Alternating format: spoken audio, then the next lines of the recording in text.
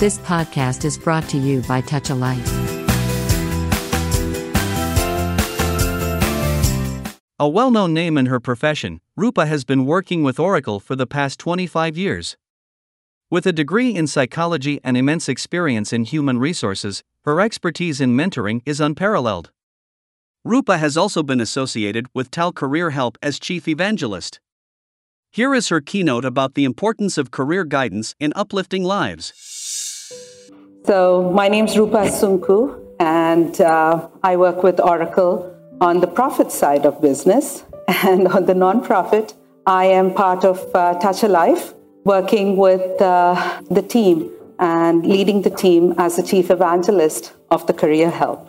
The other part of my nonprofit work is with my own community, where I'm trying to empower them and get them to assimilate in the culture and the community that we live in. So talking about career and how does career eliminate poverty, Nelson Mandela says, like slavery and apartheid, poverty is not natural. It's man-made, and it can be overcome and eradicated by the action of human beings. So as I got ready to prepare this conversation with you, I came upon a point in my life when I had to make a decision of being philanthropic, either by providing food and shelter or give another family food, shelter, and education along with my mentoring experiences of life. Guess what? What I did by just offering food and shelter was create a circular dependency on the system.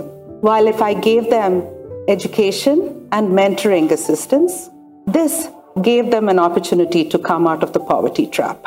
And that to me is a simple yet powerful definition of philanthropy, and to be able to create that change that I would like to in society. So looking at some of the stats, in terms of the statistics, some appalling numbers. Overall poverty rate is about 11.5%. Within that, children poverty is 16%. And then to look at women's poverty, which is near and dear to my heart, is almost 12.5%. What I have understood, or what I'd like you to kind of consider, is that there are various factors or segmentations of society that need more help than the others. So children and women can absolutely afford more mentoring and guidance in order to come out of that poverty trap that I spoke about. An interesting fact, or a factoid, microloan officers or microloan lenders often give loans to women because they have success rate of being able to fulfill those loans and pay back their loans. So why not encourage the career and the development and the manifestation of women in our strategy here? Poverty is a condition or an impact that is because of not enough resources that meet the basic needs of people. However, poverty is multifaceted and nuanced because it has so many forms of poverty. Different types of poverty affect different people in different ways. So I'd like to kind of talk you all through a couple of poverty definitions. One is absolute poverty. This is when people are unable to meet their basic needs of food and shelter. How do you help this person? Start them off with providing the basics of food and shelter, but then encouraging them and showing them the visions of being able to come out of that poverty trap. And that is through education and some of the programs or social facilities that are out there to be taken on so that they can feel empowered and come out of that absolute poverty state. The next one would be relative poverty.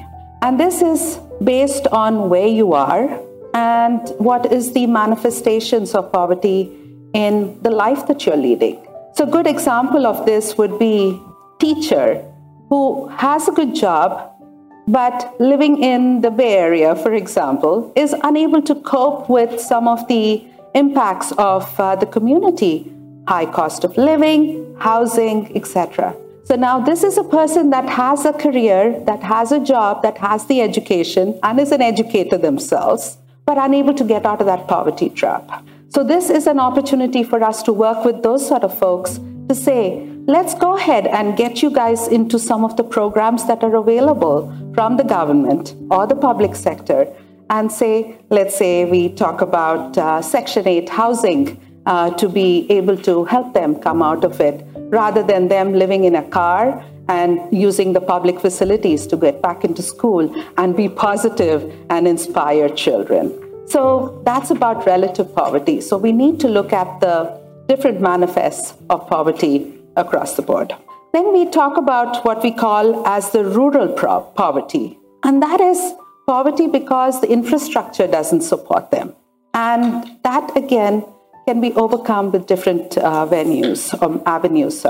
And to me, the biggest example that I see in front of me is Zoho, which is a technology company here in the Bay Area, run by Sridhar Vembu.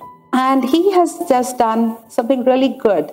He's paying the path forward for his village in India, in Tamil Nadu. And he has set up a school where he says, I will give you a job if you can learn Java coding. That's all I need for my company today.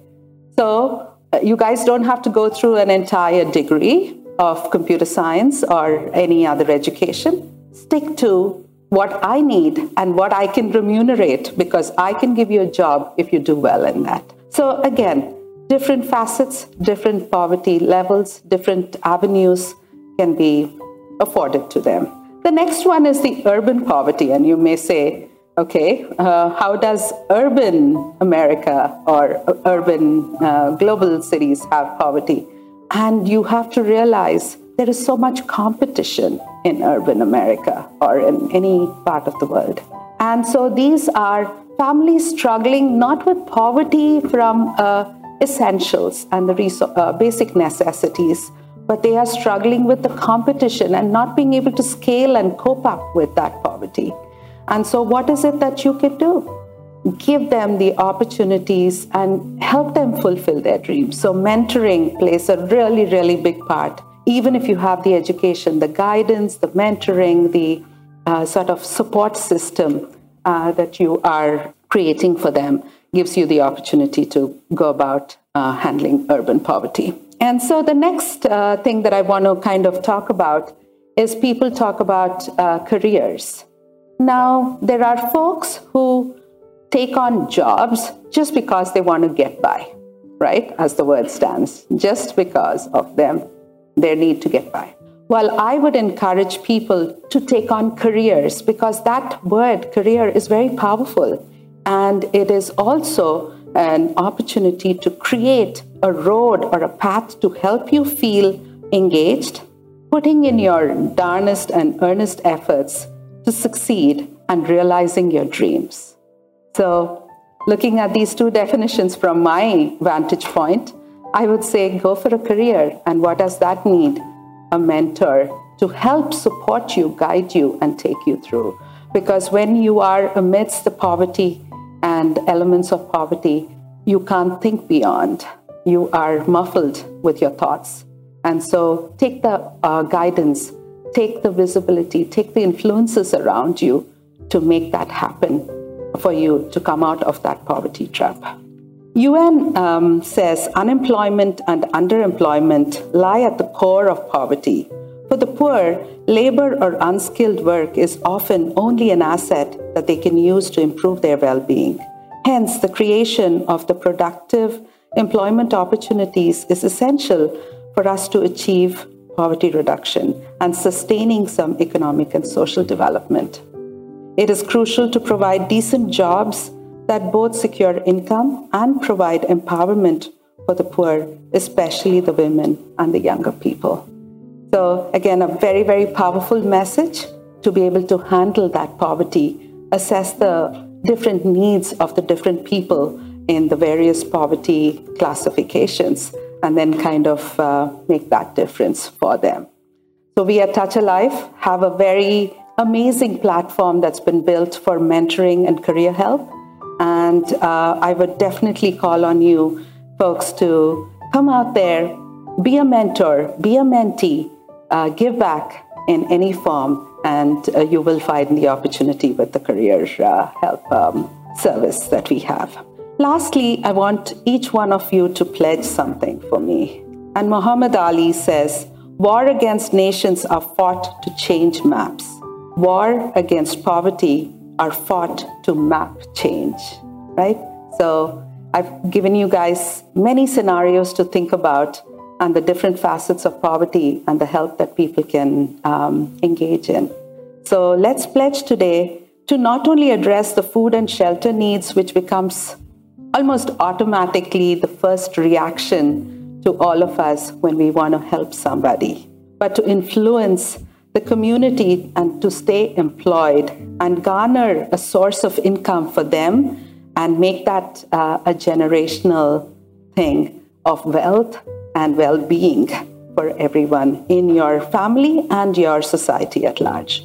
So let's live by the philosophy of learning how to handle the problems and the situations, then earn enough money through a good career, and then return back to the community to support the community. So that's what I'd like to leave you with, and thank you once again. You have just listened to Tall Radio Podcast. For more podcasts, visit www.touchalife.org.